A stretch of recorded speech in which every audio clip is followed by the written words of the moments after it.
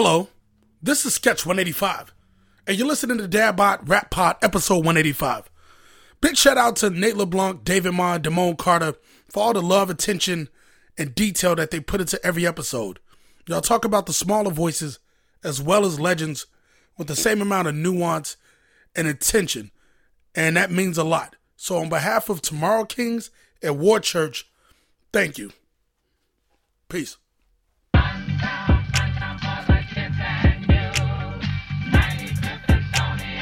Stony Island Audio.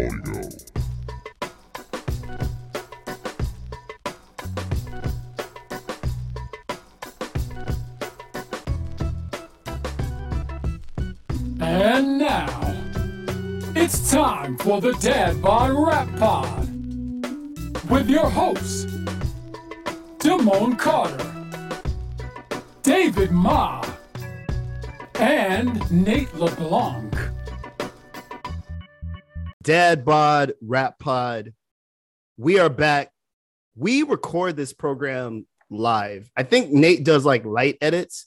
He does not edit out when I say dumb shit like CO cut his face on purpose. He leaves those type of things in.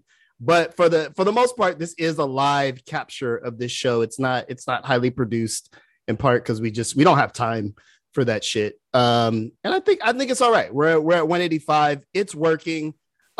Nate, what horrendous mistake of mine will you not edit out in this upcoming episode? Oh, I guess we'll just have to see. It's funny. I never try to think about this, but it is somewhat on the back of my mind. Like, we're about to do a segment on whack shows. Like, the show that I'm going to bring up is an act we like, an act we've covered.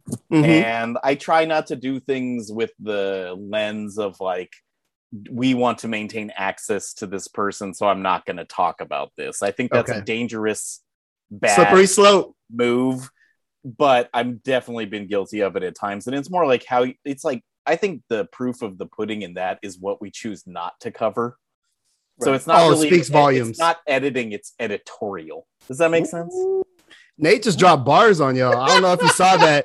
Dave, that's going to be hard for you to match on this Monday. I'm getting mute right now. I'm just muting myself.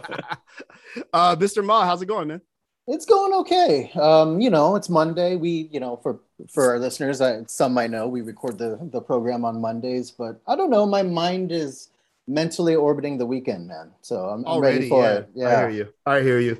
We're wrapping up summer here. Dadbot Rap Pod. We've got amazing stuff coming up for you guys in this episode, and generally speaking, in the weeks to come. But we wanted to talk about whack show experiences. I find it interesting that hip hop was started as a primarily live art form, to the point where many people at the inception didn't believe it could be recorded. Mm-hmm. And then it got recorded. And now I think we are living in the apex of rap as primarily a recorded music. Even live shows now, a lot are people rapping over their own vocals, which I know a lot of people like, it drives them nuts. But I go, that's because these are studio songs that are kind of impossible to recreate on stage. So I have a little bit more empathy for that. But I do think that we are in the age of rap being more recorded music than ever, which I haven't been to a rap show in a while. And apparently we're going to get out and see some soon. But I haven't been to a rap show in a while, and I'm wondering kind of what the vibe will be like and how people are carrying their live shows. But this did start out as a live art form. And for the first 20 years or so, it was very much a necessity for you to be able to command a stage. And so it got me thinking about, and our guest that we're going to bring on in a little bit, Boom Bap Project, kind of talked about their tour experiences. I also have horrible, more horrible than good rap show experiences from performing. And so it kind of just got my mind going on the worst shows. And we typically don't do like the worst of anything because we're really nice guys. But I could not resist this one. So we are going to share our worst show experiences.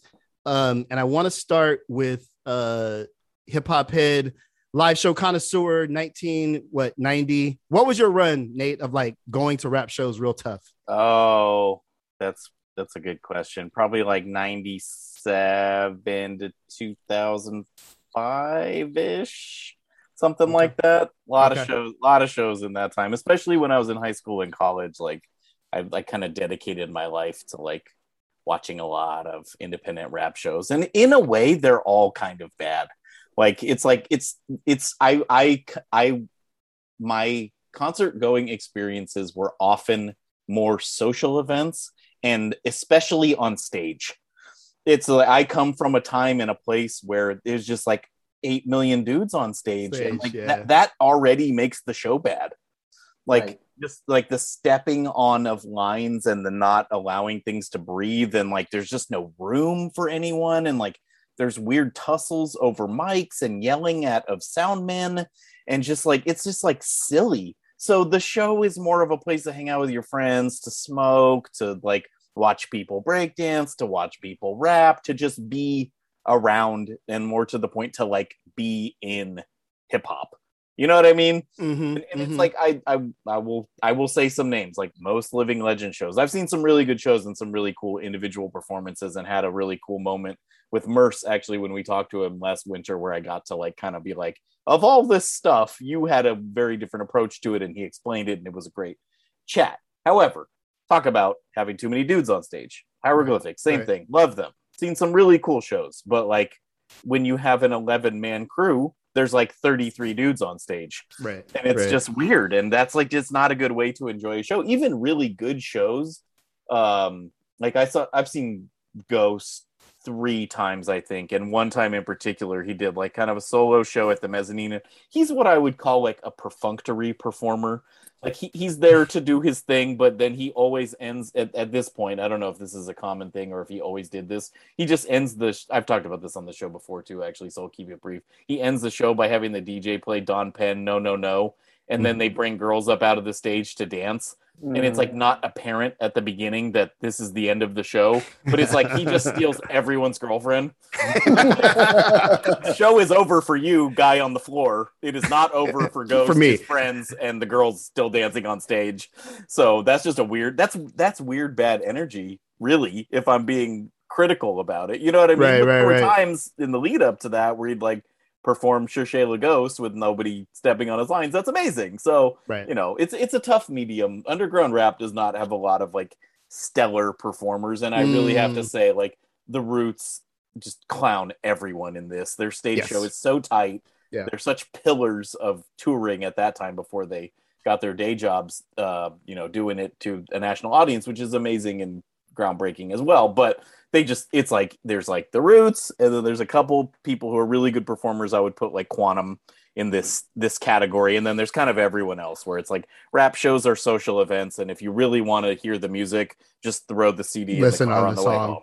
Yep. Yeah, it's definitely I've always felt that rap is a sing-along music. And so I don't like crowd participation, dude. Like I'm not there to rap back at you.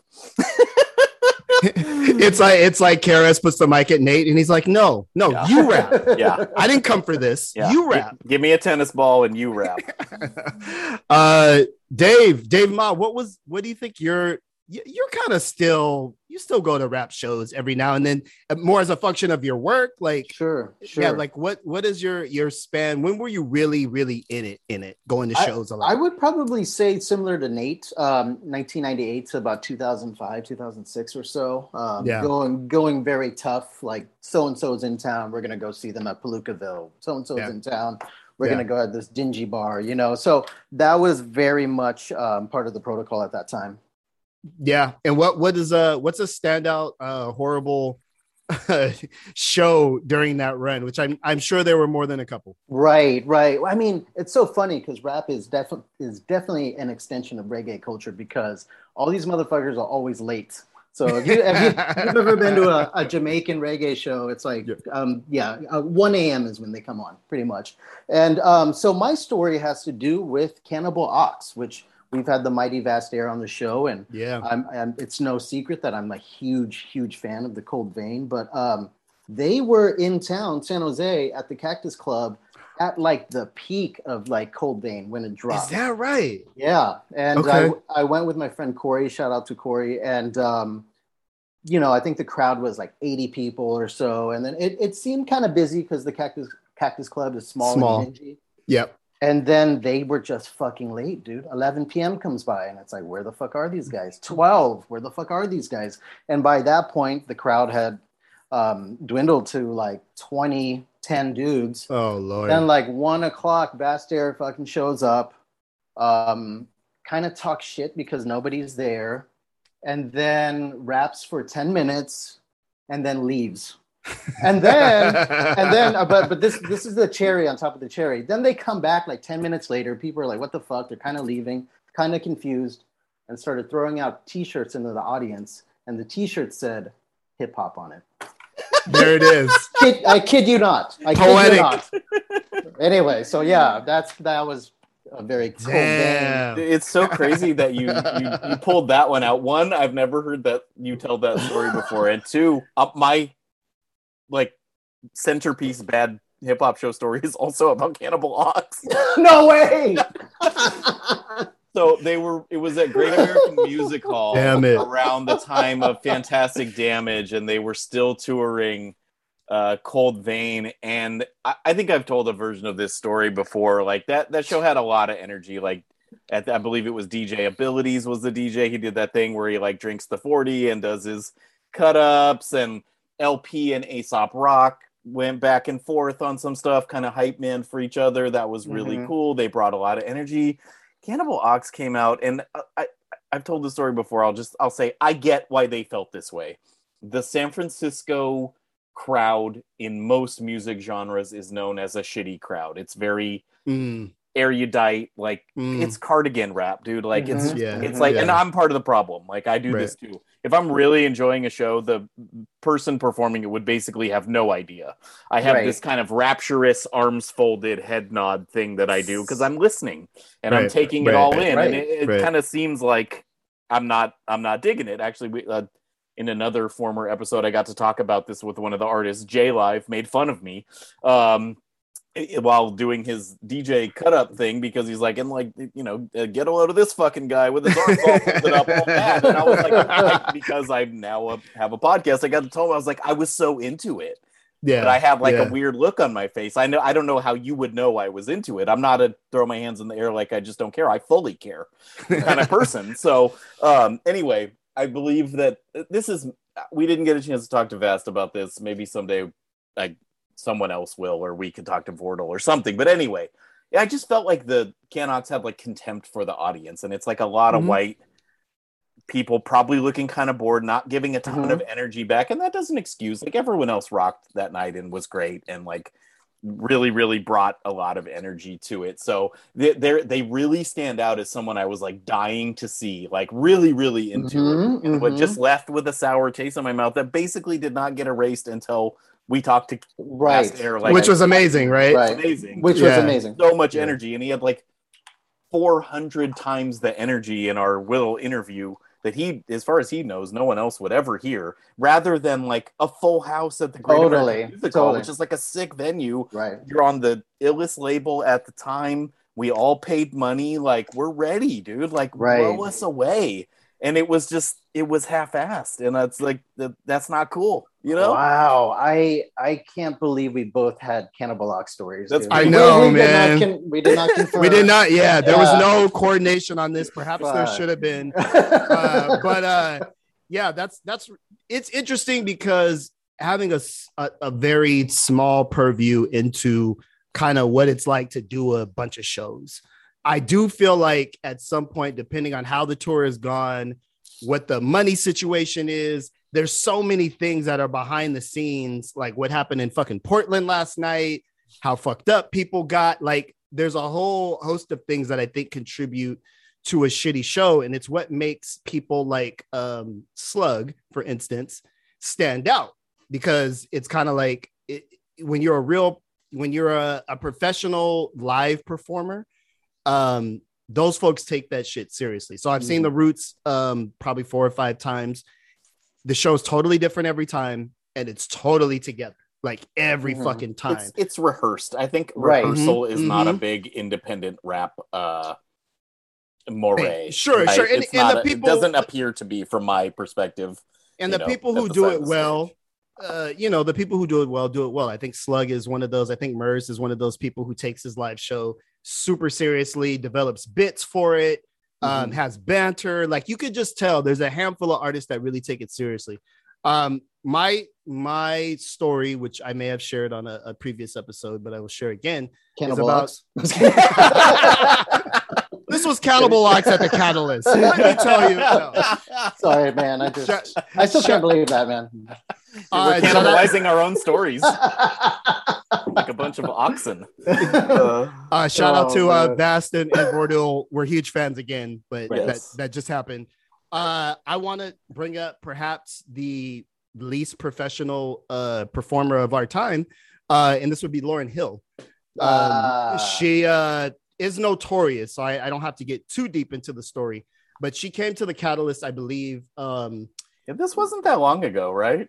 No, it was kind of like in that weird period after Miseducation where you're like, oh, she's not going to do anything again. Like she had a couple babies. I got to do my once in a lifetime time to see her. Yep. So it was like nobody had heard nothing from her for multiple years. I heard a rumor that she was coming to the Catalyst on this date. Stocked out the tickets. Paid, I believe, upwards of $100 for the Catalyst. Yeah, for the Catalyst, which is a venue in Santa Cruz, which I love, but is not like pay $100 to go see anyone. Yeah. But it was just that energy because nobody had heard from her. It was that weird period where people was like, is she ever going to record again? It'd be like if Rihanna announced a tour tomorrow. Like it was that type of energy where everybody's like, we have to get these tickets. So me and my wife at the time got the tickets. We had 3 little kids. I arranged fucking babysitting. San Jose to Santa Cruz is not that long, but you have to go over this kind of semi-treacherous hill called Highway 17 to get there. It was a rainstorm that night. The shit got washed out. We had to find an alternate route, which took us through mountains by farms. I thought we were going to like die in a flash flood. But we did all this shit and we ended up at the Catalyst. And I'm like, we did it. We're here. This is going to happen. So we come, maybe it's 10 o'clock. Cause I'm like, Lauryn Hill's going to be late. I've heard about this. She's going to be late. So let's not pressure ourselves. Yeah. Don't rush. So we make it there, probably a 2-hour commute. We make it there, on a Thursday night, right? Not even a weekend, on a Thursday night. On a school night. Yeah. On a school night. So we're kind of like, we're a little tired, but we're excited to see Lauryn Hill. 11 o'clock rolls around. 12 o'clock rolls around. 1 o'clock, she enters the building. Her band finally kind of filters on stage. Never turns around to look at the crowd once. Proceeds to conduct what is essentially a sound check. Like she's doing a sound check in front of us, not looking at us, being like, oh, stop. Drums, give me a little bit more, blah, blah, blah, blah, blah. And we're like, even then, I was like, okay, this will take 10, 15 minutes. She's going to get shit sorted out. Eventually, she will turn around. She will turn around. She will address us. We will begin the show. I'm here for it. Half an hour later, she's just like, okay, let's go. And like, everybody's like, never turned around. Went into a very poor rendition of Do You Know the Way to San Jose. Oh, I left. goodness. I was like, now we are leaving. Now How you've personally dare you? defended me. Exactly. Wow. I'm like, you're trolling me personally with that song. Wow. And it was bad. It was kind of like a ska version of it. And I was just like, we have to leave now. And it's while my fandom is still intact. Wow. I really hated on Lauryn Hill aggressively for maybe 5 years after that. Like to where I felt so robbed. And I've seen interviews with her where she kind of like blows that shit off. Like, I'm a mom. Like, I don't give a, and I'm like, I went with a mom. Right. Like, right. we showed up. Like, we got babysitting and we showed the fuck up. Like, so I really feel like there's a type of artist for whom they can't do a bad show. Erykah Badu can't do a bad show. It's not in her DNA. Like, she's just like, I'm a performer. I will show up and perform. You will get your ass a show if you come to see me. And then there's people who I think just don't hold the live set in that type of regard. They're just like, you're paying to come and sing along to songs that you enjoy. You're paying almost to see me. As somebody who booked events for a while, there's such a thing called a walkthrough where you can like pay an artist just to kind of show up and stand on stage. And so I think hip hop culture definitely or I shouldn't say definitely, there's a bit of like, if you get a live show that's really together, you're almost kind of lucky. Like it's not required. It's nothing that you have to do. Certain people build their careers on it, but it's not an obligatory thing for a hip hop artist to have a good live show. It's almost not even expected. Yeah, which sucks, right? Like that's Right, not cool. I And know. now the discourse around that is this like ongoing plea from old heads to new heads to not rap over their own lyrics or their own recorded material. I haven't gone to a show like that. I don't know if I would. Like, I don't know if there's an artist in that realm that would compel me to leave the house.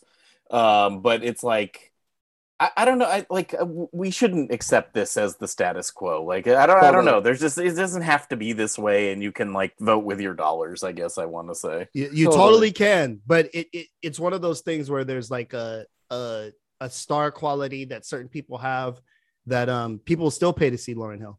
Like, Yeah. regardless. It's yeah, interesting because like there are people I would kind of pay to be in the same room with, but I wouldn't go if I knew it was just a walkthrough either. You know what I mean? Right. Like I still right, want right. some music. Totally. Miles Davis could walk in a room 4 hours late and turn his back to me. Yes, he could. Yeah, he absolutely could. And I go, Lauryn Hill, not so much. But you know, I Miles get it. Davis has like 35 good albums. Sure, right? And there's stories about him doing that, where people are Totally. booing him, and then he starts playing, and everybody's I like, know. He's like a historical figure, though. He can do that. Prince can do that Yeah. for me, but "Oh my god, Lauryn I Hill, didn't get even the do my fuck out Prince of story." here. Yeah, Oh but, man. but most rappers are not worthy of that status. Let's put a shiny rainbow on this real quick. Who's the best rapper that you've seen Ooh. live? We mentioned the Roots, and that which is kind of like a Think about band. that. Nate, who is like the rapper you saw live and like really just had the electricity and the energy? Gift of Gab in his prime.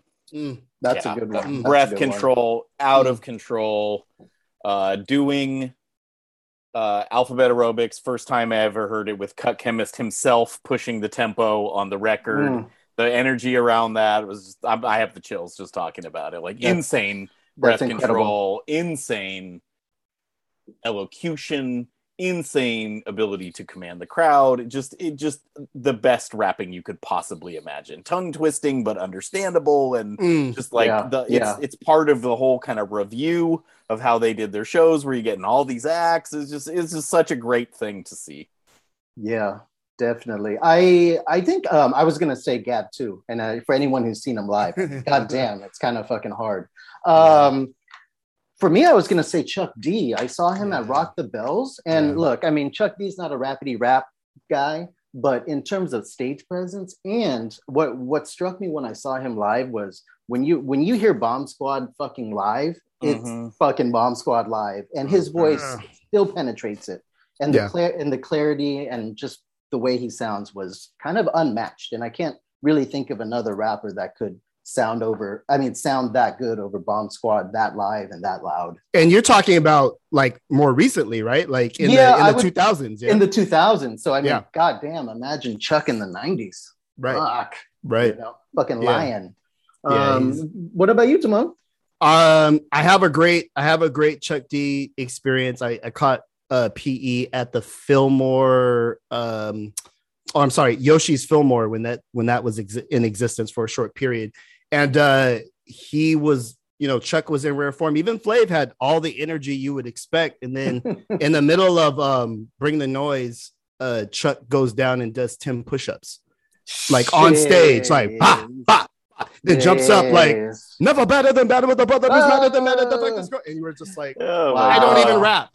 I walked away like, I don't rap. I don't know what I'm doing. Like, this is ridiculous. And I've seen KRS borderline religious experience. Wow. I've caught him a couple of times where it's like you could literally start a cult, and he did. Yeah. So that's the type of live performer he is. I know there's a lot of people saying if Versus ever makes its way to KRS and it's a live thing, which I'd love to see happen, because I think a lot of his greatness gets lost if you've never had him yelling at you. Like if you've never like literally had him like, you better act like you know. I'm like, damn. So those would be my two. rappers, Yeah. stop rapping over your backing tracks. It's and like stop letting the crowd freestyle. Like I know this is probably not a thing anymore. I'm still mad about half hours of shows that happened in like the late 90s. I'm just like, I did not pay to watch some random dude be nervously trying to freestyle. Like, you guys are professionals, just do your thing. Again, I have very little patience for any kind of crowd participation. It's just not my deal. But I remember like, you know, they'd line the people up, and I'm like, yeah, that guy's too sweaty, dude. He's not going to be able to rap in front of 300 people. Like, and of course he couldn't, right? Like, what right that could compel this crowd when you're unknown? It's just I'm sorry to cut you off. I feel like that's part of it. You know, let's bring this like little nervous white girl on stage and listen to her rap, and listen to her fail as a foil. Right. And it's like it's actually it's how they say in the Olympics they should have a normal person do fencing so you can see how good the fencers are. Yeah. Totally. That's hilarious. I want to give a shout out though to people who are really good freestylers, and like if you involve the crowd in that, like give me a word, give me an object kind of thing. That's still like the ill hip hop parlor trick, but it also gets old. In that vein, I do want to bring this up because it's a subject we've yet to touch on, and we'll land this segment. But you know, we want to shout out, rest in peace, Zumbi of Zion I. Zion I in their set, and I saw them multiple times, kind of early 2000s.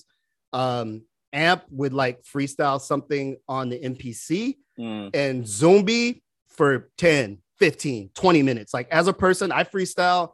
As a person who freestyles, to do what he was doing in front of packed fucking houses, and moving crowds, just straight off the top. Like he was a beast in that regard, with energy, with clarity. And so, you know, a huge loss for the Bay Area rap community. And, you know, it's been a tough year in that regard. But yeah, we just want to give condolences to the whole kind of Zion I family and everybody that was down with him. We've seen a lot of outpouring of support, but I do want to flag here, since we're talking about it, in terms of freestyling at a show, Zumbi was top notch. So I know we're running out of time, but sort of on that tangent, you know, this person's music I'm not super into anymore, and was only briefly into it, but live show freestyling for days. Idea was a fucking beast. I've never seen anything like him. You know, and it's not like I'm dying to throw his CD on, but for what he did for like 45 minutes, like every fucking night, was absurd. The same show as the Cannibal Ox thing. It's like the Idea murdered, and it's like he like you, Dave. I'm like, he cool, you know. and then it's like you see that, and you're like, it's almost what he does is almost athletic. Totally, 100. Like mental and physical. Exertion level. Exactly. But like, you know, I know what I like when it comes to rapping. When he did that, I was like, that you're amazing. Like, totally. 100% respect. That's amazing. Writing a song, we could talk, but like in terms of that, like athletic display, both mental and physical kind of gymnastics he's doing, keeping things on point. And like eventually we could talk about this literally all night, but we would have to crack some beers. Like, don't you eventually run out of stuff to rap about? Like, no. The answer is no, because when you're connecting the thoughts, and I've seen kind of like Juice and Supernat do this, and you can kind of say, okay, that's a parlor trick.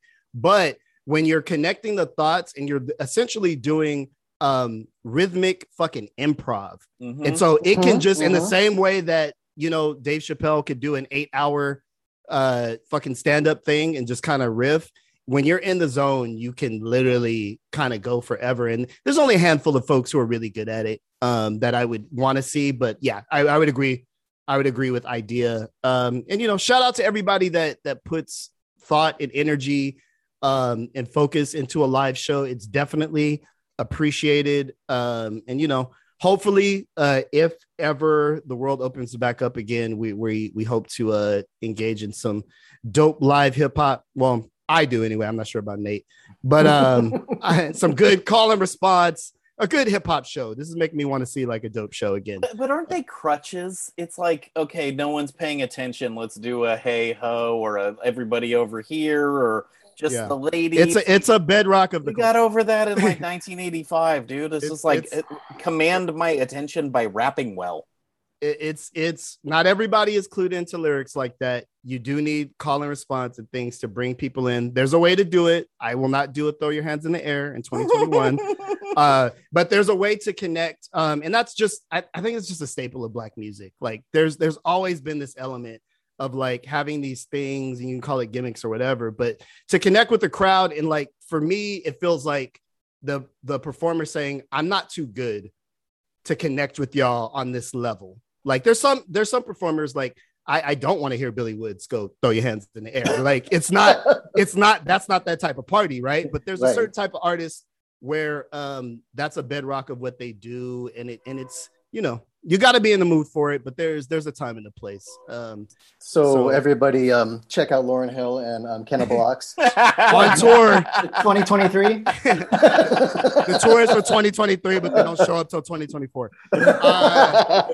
We thank you for tapping in and listening to our what was group therapy around our live show experiences. We do want to throw to an interview we have with a group by the name of the Boom Bap Project, who are, you know, we affectionately term road dogs. They're underground hip hop act that has toured extensively across the West Coast, done all of the nightmare shows that we've talked about, but are definitely true pros and have some great stories about what it was like to be on the road as a touring act, and as an act on Rhymesayers at a time during their run. So let's throw to this interview with the Boom Bap Project, Dad by Rap Pod.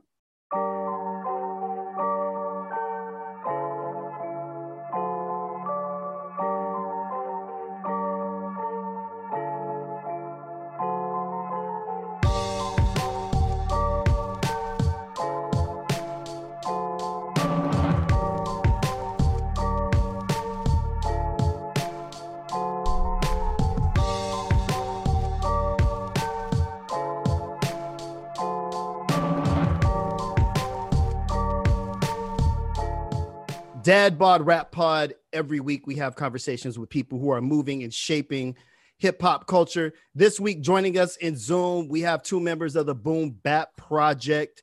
Kareem, aka Nightclubber Lang, and Destro are joining us. Hey, what's up, guys? Yeah, How you doing? man. Thank you for having us, yo. A big fan of what you do on top of that. So thanks. It's an honor for us to be on here. Absolutely. Right on. Nice of you to say thank you. Yeah, we heard the new project. We were checking out the new project, Return Flight, today. But just want to pull back a little bit and talk about how'd you guys come together? Because you have been a group since the early 2000s, correct?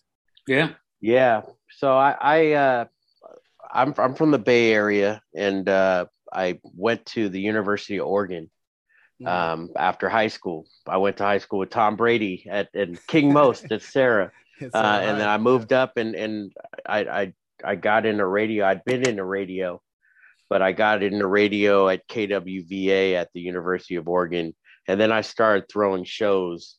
I brought up the Alcoholics, and Cool Keith was the first show. Then I brought Hyro, Satirics, Black Alicious, rest in peace, Gift to Gab. But I started bringing up all the artists that I was friends with in the Bay up to the Northwest. And in doing so, I met these guys, the Frontline, who was later become Old Dominion. And me and Dom was in Frontline. I started bringing shows up to Portland and then eventually up to Seattle. I met Dom and Henri and JFK and all the guys, the main guys from Old Dominion. Eventually, me and Dom started recording songs. And then our old manager was Wordsayer, John Moore, who was very instrumental in anything in Seattle hip hop. And Wordsayer gave us the name. We started working on songs. He's like, well, I want to book you guys for a show.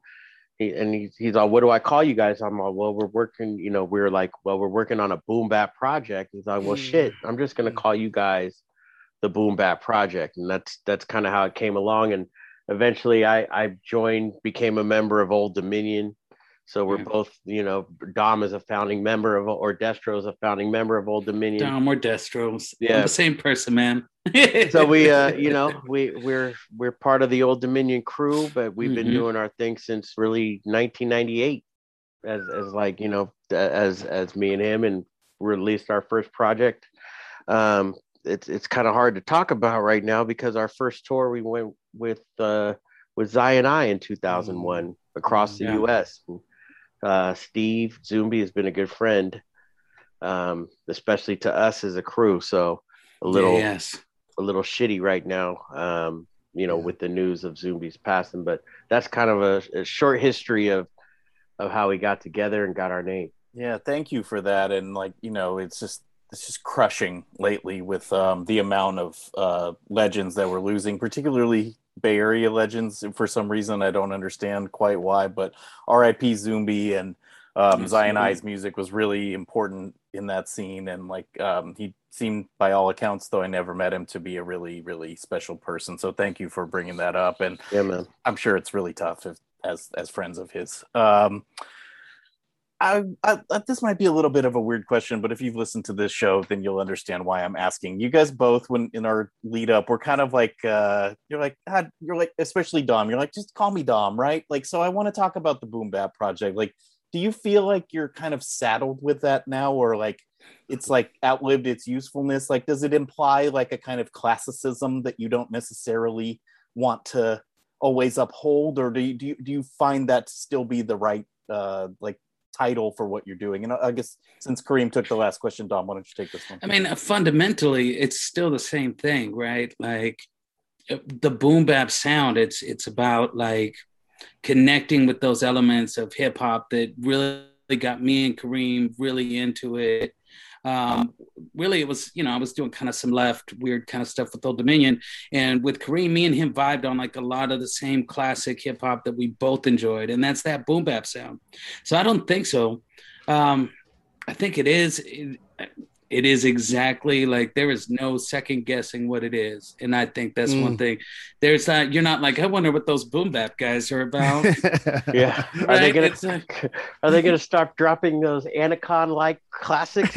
I mean, I think it's very direct, the same way that boom bap has always been very directed in your face, but that doesn't mean it can't grow up, right? So it's we continue to evolve as writers, and we now have years of experiences that we can now put into our music where we couldn't when we were younger, right? Because we hadn't had them yet. I think we're in a very interesting time because I feel like we are one of the first, we are growing with hip hop. I mean, when we were little, we were 30? Yeah, you're done after 30. There's no way. We're going to tear an ACL and not be able to talk, and it's, I think it grows with you. I think it's honoring the sound that we love. It's being very upfront that we're not here to cater to you. We're doing music that we love, and we're doing it for people who love the same kind of music we do. Yeah. And I think that there's enough lanes right now in hip hop that they should all be able to coexist. I mean, it's not I think out of every genre, I feel like hip hop has the hardest time seeing that it's a highway of different lanes instead of just one. Rock doesn't go nah, man, it's only heavy metal. You can't do punk rock. You can't do soft rock, classic rock. Get that ska stuff out of here. It's so I'm going to make a diss track to everybody doing heavy metal, and I'm going to eat to them for 7 minutes. Yeah. Or some new group comes out and it's yeah, I hate all these old rockers and their classic music that I grew up on. I think also another thing on top of that is, we're getting up there. We're in our 40s. We don't give a shit anymore. The boom bap name, especially here in the Northwest, we did so much. We're the first group to tour. We signed to Rhyme Series. We were out there and we did all the big shows. And at this point, they know the name and it is what it is. And I have no regrets on really any of that, So if we're Yeah. talking about the 2000s, that is the least of any of our regrets, right? We all acted, did things that we're like, oh man, I'm so glad there weren't good cameras back then. Like, Oh my so many goodness. moments of just like, yeah, that's definitely not a great regret. answer. I didn't mean to imply. I was No, just I know, wondering how It's you a how you good feel question. about it as we've kind of developed in our sound. And I guess I don't know if you guys follow this discourse, but you touched on it, Dom, in the way you answered it. It's people will kind of use that as a pejorative. People Dirty use word. backpacker Yeah. as a pejorative Yeah. as well, where Which we are y'all make proud fun to- of too on the record. Yeah.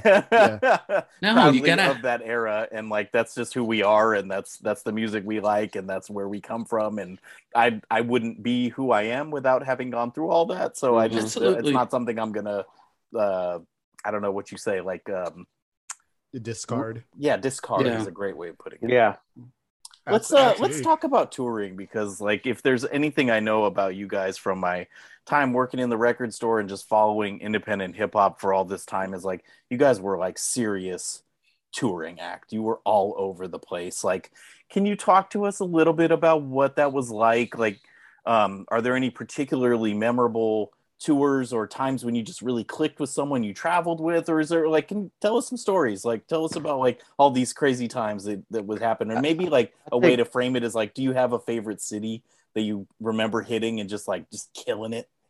You know, I think a big one for us was, I could speak for Don, but growing up, we idolized Hyro Yeah. and just what they Same. did in Oakland, and to have them ask us to tour with them, and being alongside Dell and Tajay and Pep and everybody for like 2 months. It was amazing. And a lot of funny stuff happened on our first tour of Hyro, but we also went on tour with Nonfiction and OC.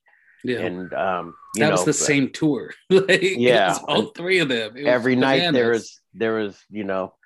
there's something memorable that happened, like Domino beating some guy up in Toronto, or something Dell might have done. We could get in particulars, but for me, it kind of validated the hard work that we did and the work that we did up in the Northwest to be able to do that. And then it was also important for us.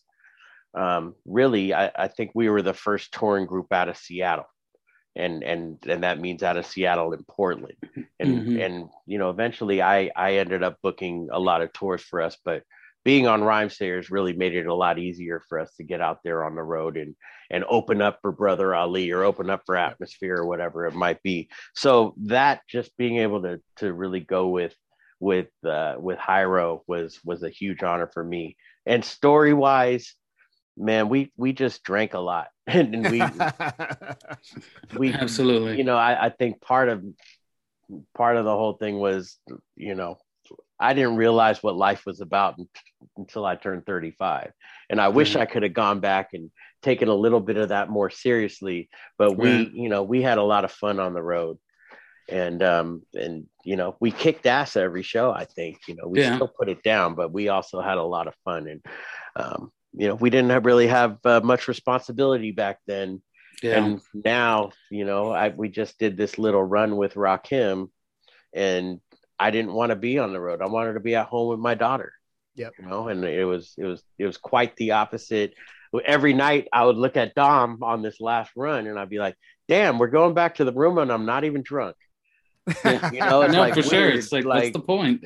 So it's there's definitely stuff like that. You know what I'm saying? Like, you were just having fun, and I mean, it's a trip. Like, without even having like cell phone cameras, like now, like you had to like actively think, oh, I need to go get a camera and take a photo, and that didn't always happen. So a lot of these things just kind of live in our memories. But a couple of things I remember touring with Hyro, like we always hung out with like Souls, A+ and Casual and those guys. Dell is always, kind of shy and just kind of does his own thing. I remember we were playing in Boston. We just got done playing, and he walks backstage, and like the first thing he had said to me the whole tour is like, "Y'all killed it tonight."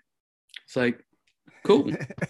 All right. That's, it's like little stuff like that where you're like, all right.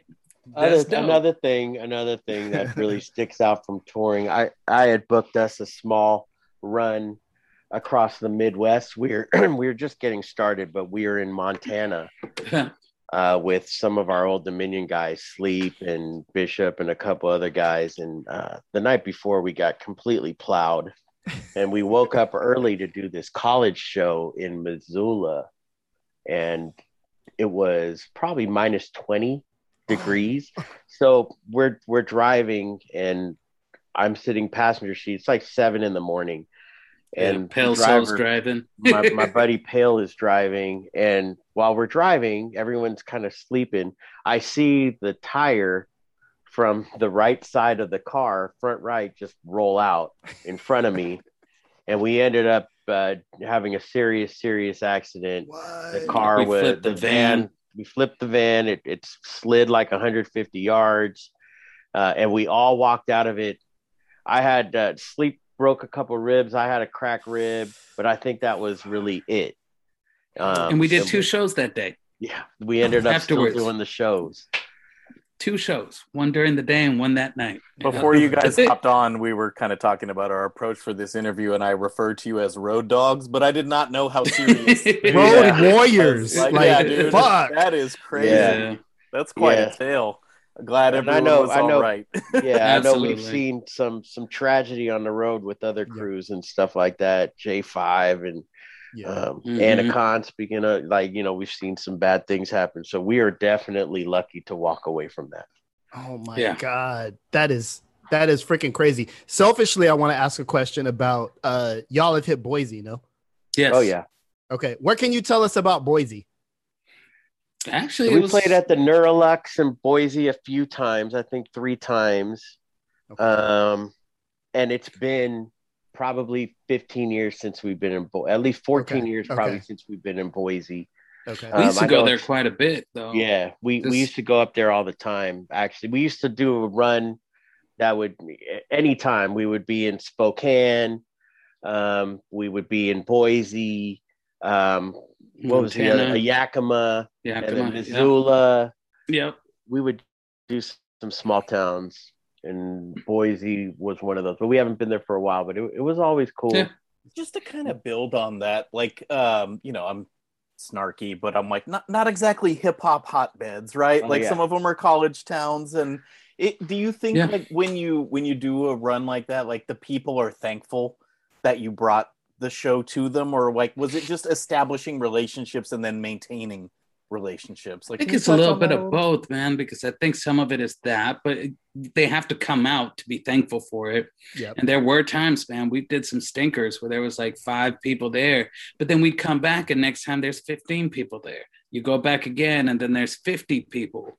Yeah, it's definitely interesting. It depends on the city. I mean, there's the makeup of the city is different, and that doesn't always impact. Like we've had some not so great shows. Like we did a show in Houston that was like, cool, this is great. You would think that there was a ton of people, but it was like a smaller crowd, and just the crowd was kind of in a weird vibe. So it was like, all right, whatever. We did Houston. You know, Check. the people really appreciate it in those towns, like Yakima, for instance. They really appreciate the hip hop shit, the good shit, and they can tell their local openers that suck ass, and a group like us that comes that's polished a little bit. They can tell what's good, and they'll come up to you and they'll buy your merchandise, and you'll get a fan for life. And that's kind of how we've been able to maintain our credibility, or whatever you want to call legacy in the Northwest, is that we hit those stages many times with a lot of people. We've hit those stages with the Lifesavers and Cool Nuts and even Macklemore and the Blues. Like all of our guys in the Northwest have all hit these stages, but I'd like to say we hit them first. Right. That's dope. But I think a big part of it that is making those connections, because you're building with people, or we don't stand in the back room. Like you don't go to Boise and then stick in your green room by yourself for the whole night. You Right. go out there and you're meeting folks. You're like selling merch. You're like talking about stuff. And like Kareem said, you it might be those 5 people are diehard fans that showed up to that first show, right? So they're pulling more people in, and I think that's what's really important. Yeah. No, that's a great lesson for folks trying to build a fan base. I'm wondering, we had the chance to talk to Slug sometime last year, and he told this amazing story of like traveling across 4 states to a show in Texas or something, and there being like 3 people there. What was your kind of most disheartening tour story? Like when did you go like, maybe we shouldn't be doing this? Like, this is fucking. Should we? How about when we went with One Below, and Quasar and everybody to the strip club, and we had to perform at a strip club. So it wasn't itself a strip club. It was under the same roof as the strip club, ran by the same people. So on our side, there's literally one security guard and the sound man. On the other side, it's a strip club. So we're just like, let's just perform for us because the promoter comes up to us. There's about 20 people at the show, but the promoter came up and the promoter came up to us and said, "Hey, can I pay you in strip club dollars?" Yeah, and we're like, "Fuck yeah, you can." What do I look like? Do I have a choice? And then in the morning, we go out and Rose Spit. He's going to get mad at me if he listens to this, but Rose Spit had thrown up all over the room because we had one of the funnest nights we had on tour. But it all started off getting booked to do a club that was attached to a strip club that had 20 people there, which should have been a shitty night, but it wasn't. But that night when Dom mentioned Houston, I think that was on the Zion I tour that we did. Yeah. And you know, we thought it was all the other shows were cracking, but we didn't have it like that in Houston at the time, which has always been kind of a tough market for traditional hip hop, you know? Oh, really? Absolutely. Okay. No, and I think, I don't know, like when you say that moment, and I'm sure Slug will tell you this, man, we've all done shows locally as we were starting where there was nobody there. There was like 5 people there. You're playing in front of the other bands, the bartender, and like 3 of your homies that actually followed through and came out. And that's part of it. You know, the big thing for us is it didn't matter if there were 5 of you or 5,000, you go all out, right? It's you practice the way you want. You don't want to have a bad show just because nobody showed up. And I think it actually benefited us when we did bigger shows, because it was like bigger shows are easy. Right. Bigger shows are easy. Anybody who starts doing bigger shows, I question their credentials, because you don't learn how to like really work the crowd. Like it's easy to get 500 people to like chant with you or throw your hands up, but get 10 people, 20 people to do that is a whole different ball game, and make it fun for them, you know? And that's, I think we really cut our teeth doing that. So on that note, I'd love to ask you guys, like, over the repetitions, did you develop little, I hesitate to use the term routines, but like, did you get little things between the two of you as MCs that you knew would unlock a kind of energy for the crowd? Or can you talk to us about your back and forth between the two of you? I think a big thing with me and Kareem, and he can add to this, is just we know where each of us need a breath. We know which things we can input, and instead of being like, you know where you can take a breath because the other person's going to come in, and we know those, like, they're doing these songs over and over. We know right when the other person's going to come in, which helps us with always being, even when we were completely out of shape, being able to have good breath control by having each other's back.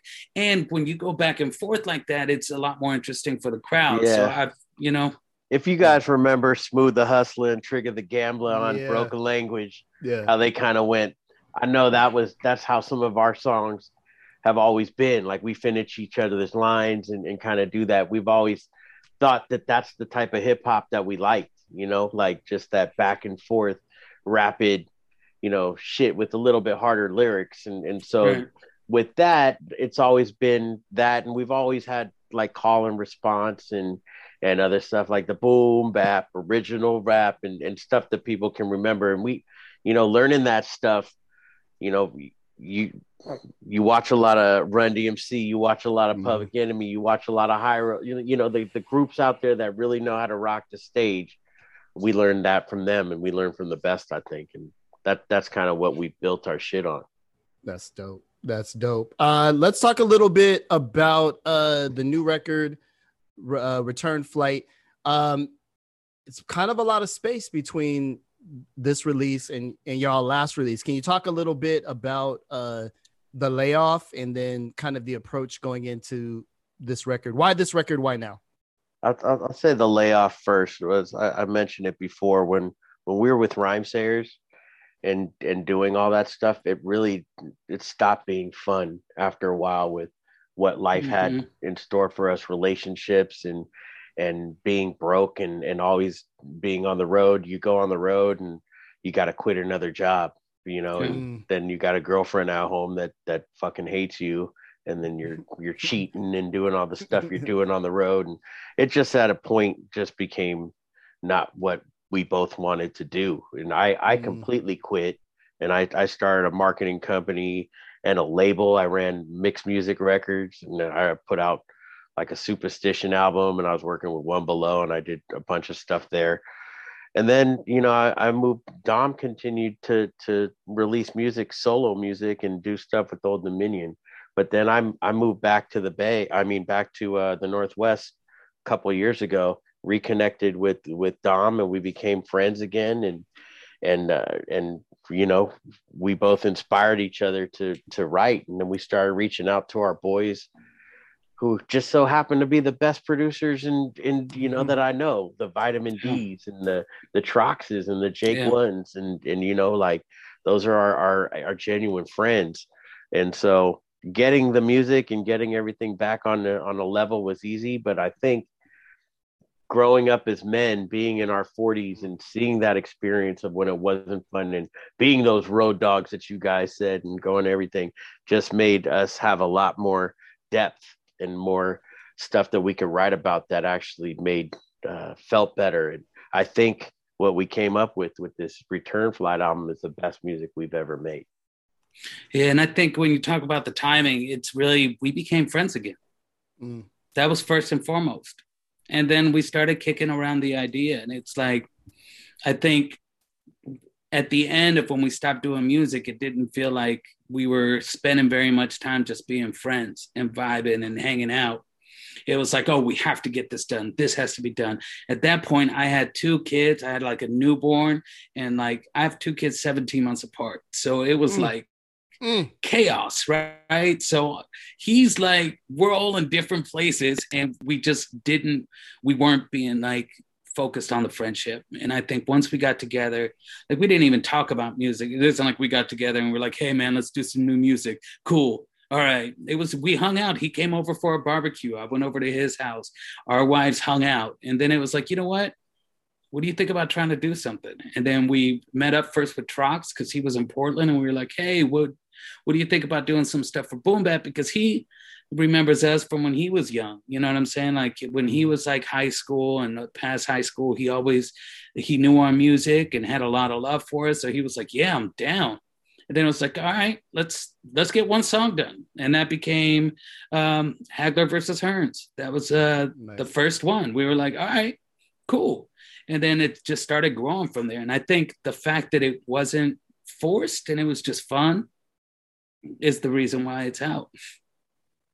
That's really cool. I appreciate your guys' candor. I don't think enough people talk about the grind and like how hard it is on people's friendships. And I'm glad to hear that you guys have become friends again. I think that's awesome.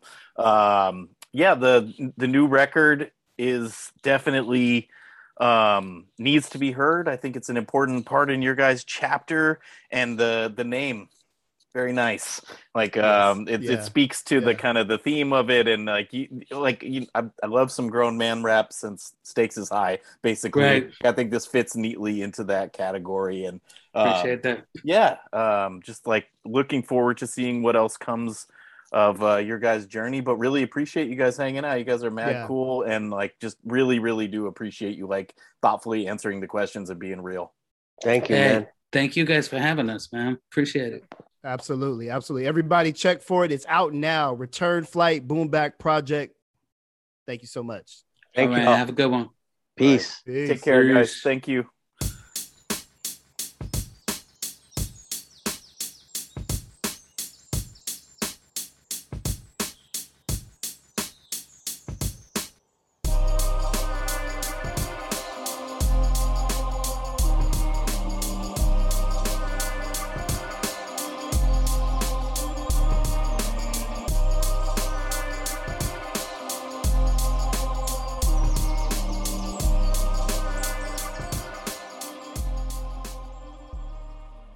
So that was our conversation with Boom Bap Project.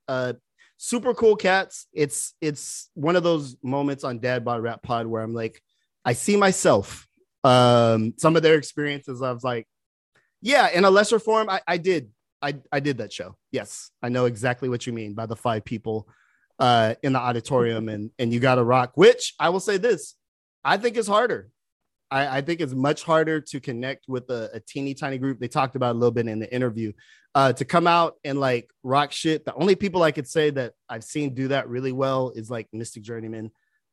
Literally, I was one of 4 people in a room, and by the end, we were all buying tapes and T-shirts and shit because they killed it. So, shout out to Boom Bap Project for coming on. They're pretty cool cats, no?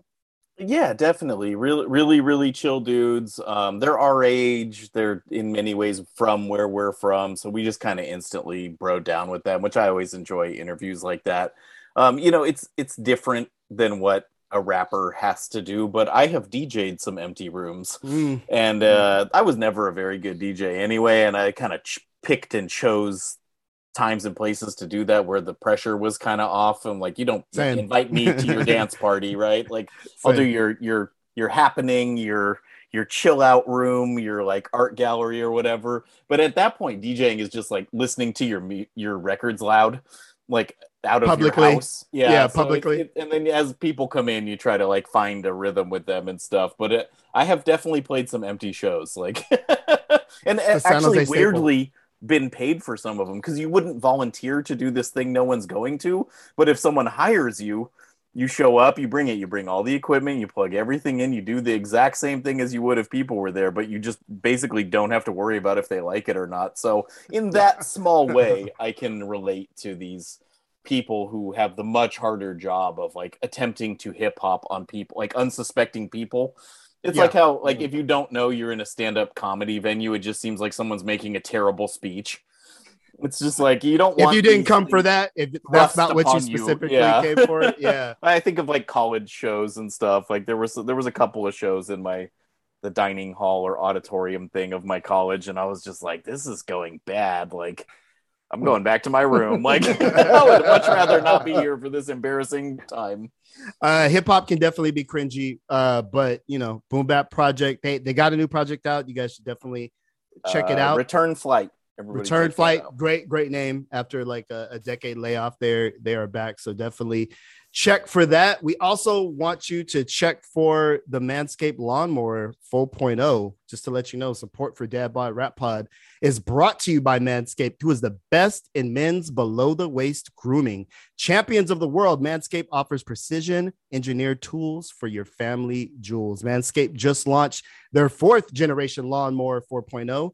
You heard that right, the 4.0. Join over 2 million men worldwide who have a Manscaped trimmer, which includes us. You can get one with the exclusive offer code DADBOD. Go to manscaped.com, enter the code DADBOD, and you get 20% off of the trimmer. Nate, you are, I think, a resident grooming expert. I always feel like, you know, sometimes I can do like the wild unmanicured thing. I think they call it depression, but yeah, you seem to kind of keep your shit together. How does Manscaped's lawnmower compare to other kind of trimmers that you've had? Yeah, you know, this is subtle, but since you asked, like, I have another trimmer, and it's like violent.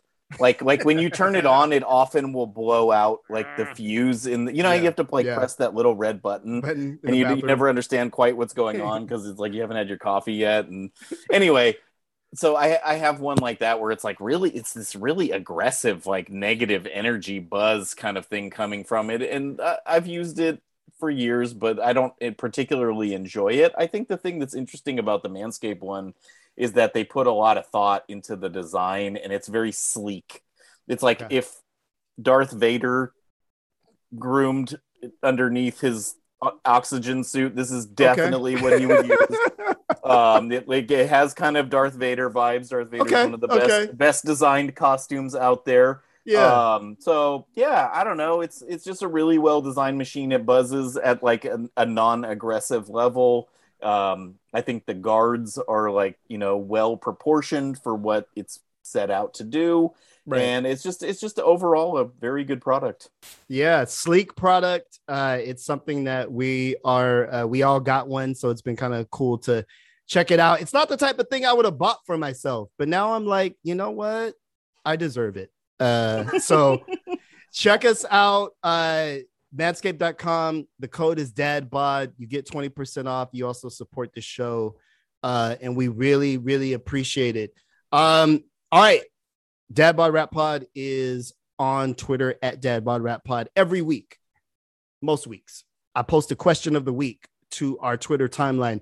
This one is the topic that we covered at the top of the show, which is tell us about your wax show experience. And so we got some very interesting answers. I'm going to read off some of them. Shout out to everybody for participating in this one. I will say this. I'm just going to summarize like 4 or 5 tweets. Rakim is not a great live performer, unfortunately. I was going to cut you off, Nate, in the beginning when you're like, hey, young guys, don't rap off your own vocals like Rakim does. Oh, wow. I've seen Rakim be good, and Dave was there.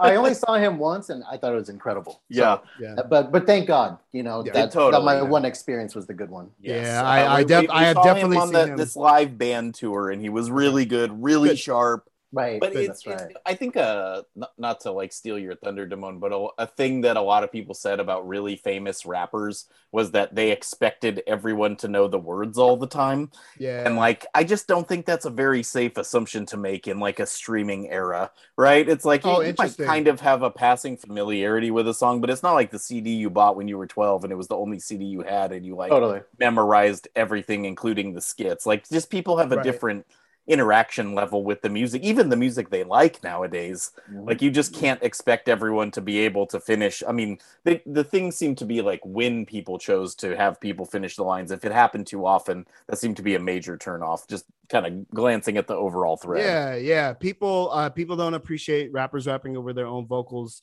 Too much crowd participation, to Nate's point earlier. And then there's just these weird shows can be weird. So I really enjoyed this thread. I want to share one from Blood Money Perez, who's a frequent contributor to the Dad Bod Rap Pod timeline. I performed at Cal Poly Pomona Summer Fair and opened for Maroon 5 and Kweli. There's a show. Wow. There was 12 people. It was outside. It was 100 degrees outside. No one was there for any sort of hip hop, let alone there at all. This was right before Maroon 5 first album took off. And I guess when Kweli wasn't the biggest pariah in hip hop history. So that was a very crystallized moment in time. When I read this, I was like, I feel like I've been at that show. Let's see. The next one comes from Papa Pitch, who simply says, Nas, we bought our tickets months in advance. Was supposed to be open by 5/9, which I assume he means Royce.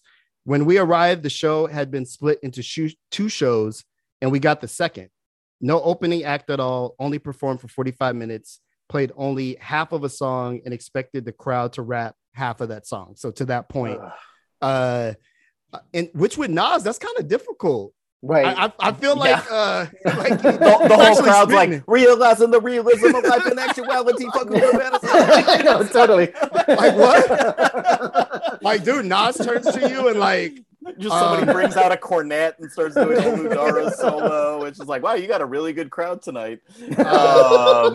What's it called? The Curly Castro's gonna be mad at me. What I was gonna say is like, I'm not mad at a 45-minute set. Like, that's plenty. You're there for it. Express your art. Like, I'm not saying do the hits. I'm like do the show you came to perform. I'm not looking for an hour and a half from basically anyone. Like I've seen Bob Dylan 10 times. The longest ones were always the worst. Yeah. It's like just do what you're here to do and move on. Like I'm not measuring it by the time. Right. I'm measuring it by the impact. You know what I mean? Dave, do you get irritated when people don't do their hits?